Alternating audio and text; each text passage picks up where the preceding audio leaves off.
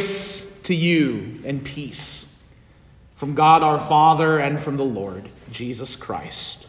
Amen.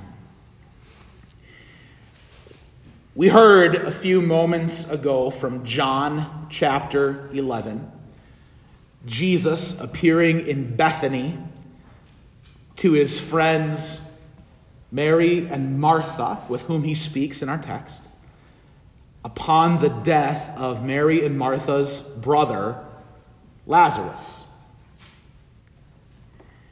And there, to Martha, Jesus declares these words, "I am the resurrection and the life. Whoever believes in me, though he die, yet shall he live. And everyone who lives and believes in me shall never die." We're going to get back to those words in just a moment, but I want to read to you what happens just a few verses later. As Jesus approaches the tomb of Lazarus, we find in John 11:35, right after these words, maybe some of you know this, it's the shortest verse in all the Bible. I heard it. Jesus wept. Jesus wept. He, Jesus, knowing exactly who he is and what is to come, weeps. And in so doing, he teaches us something. He teaches us what is right and appropriate in the face of death. Our tears are not a sign of weakness. Jesus has no weakness in the face of death. Again, we're going to get back to that. Tears, grief, are not a sign of some fault or problem with us as humanity.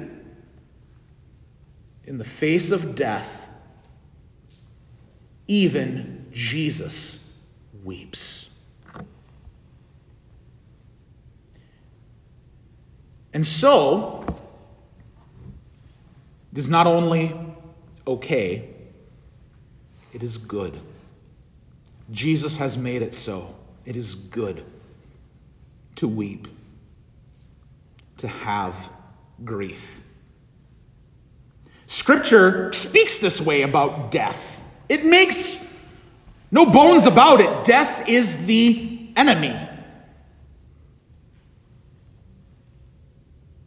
And yet we are here today because we believe and have the conviction that that enemy has been defeated. That enemy has not taken Alan from us. No. That enemy was undone because Jesus is the resurrection and the life. In fact, in Jesus' words, "I am the resurrection and the life. Whoever believes in me, though he die, yet shall he live. And everyone who lives and believes in me shall never die." That sounds counterintuitive. Isn't that why we're here? Because of Alan's death? Well, Jesus says that Alan shall never die. Alan, of course, lived a life fighting death harder and longer than most of us could even begin to imagine. But death had no ability to overcome Alan because Jesus is the resurrection and the life. Maybe it helps if we put it in the words that I read earlier from 1 Thessalonians 14, St. Paul's words. when he talks about Jesus returning on the last day to raise and bring to life those who are asleep.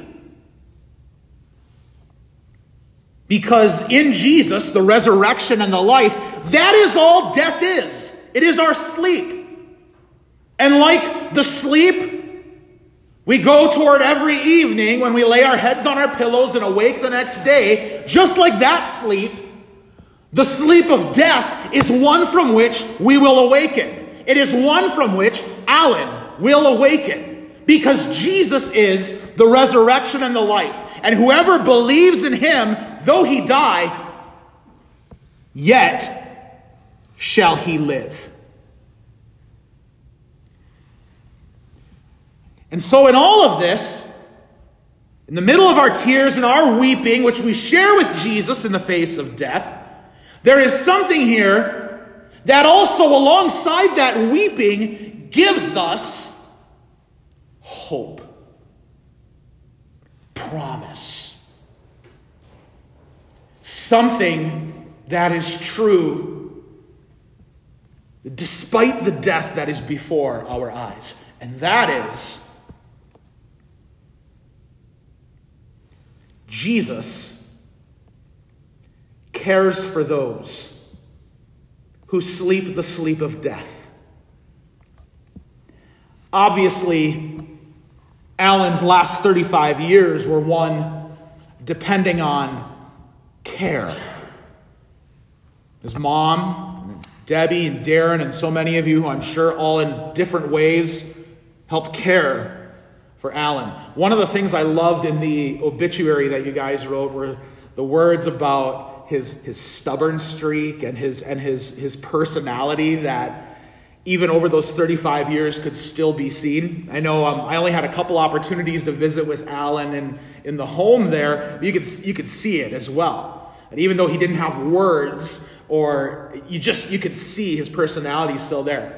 And I would imagine those of you who knew him would defy people who would say that somehow his life, depending on the care of others, was somehow any less of a life than any of us have. It was something gifted to him by God, something worth caring for. You see, the reality is, here where we live face to face with death, the truth is that all of us live a life that is short of what God intends for us to have for all eternity.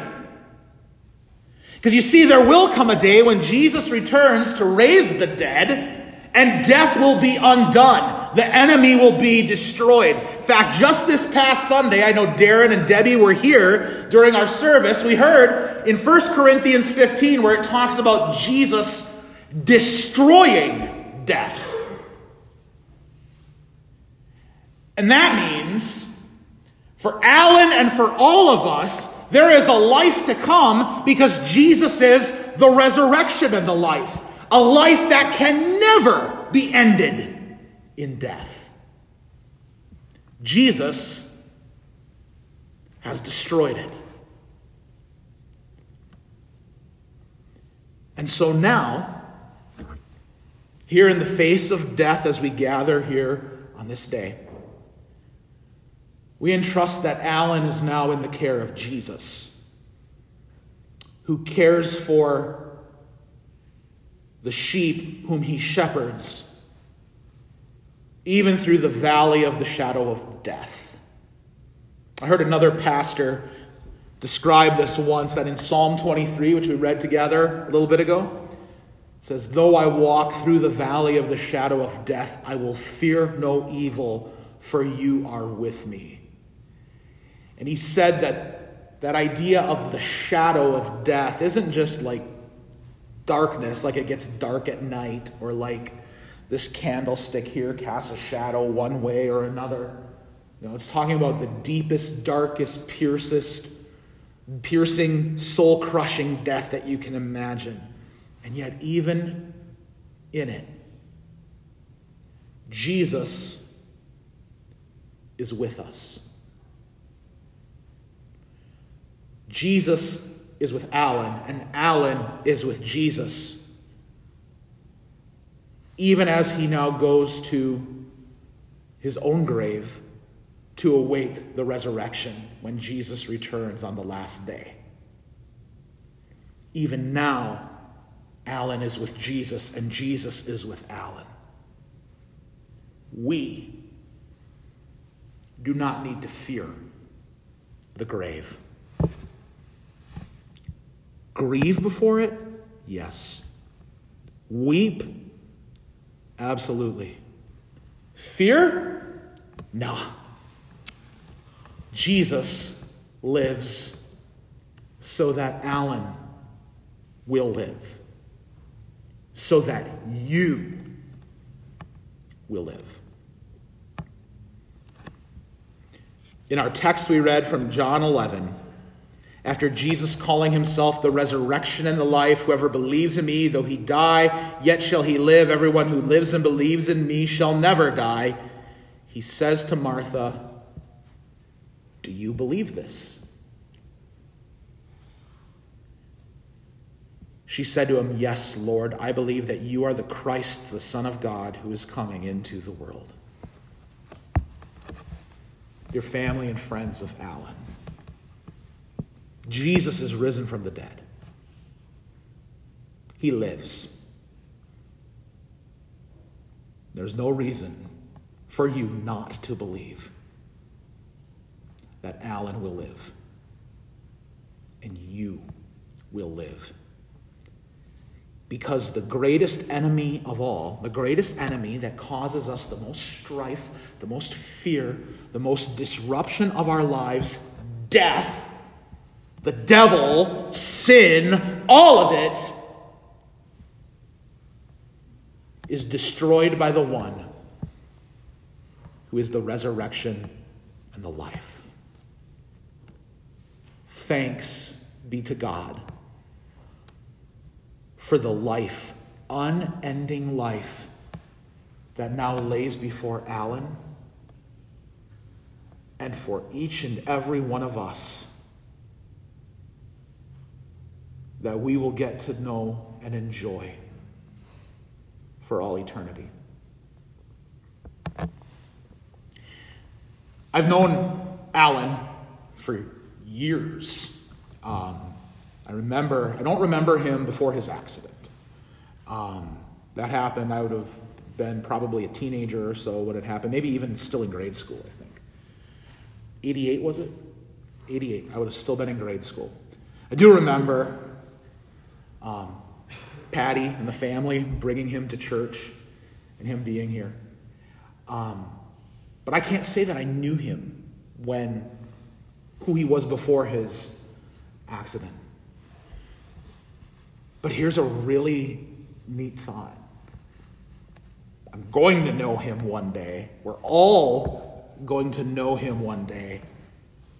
And we're all going to know him in a way in which none of us have ever known him. Because even before that, like all of us, we live in a world filled with sin and death and destruction and reasons to, there's a reason car accidents happen in this world, because it's a fallen world. So none of us have known life as we will know it. As Alan has already begun to know it. And because Jesus is the resurrection and the life, because he's undone death, because Alan cannot die, and I cannot die, and you cannot die,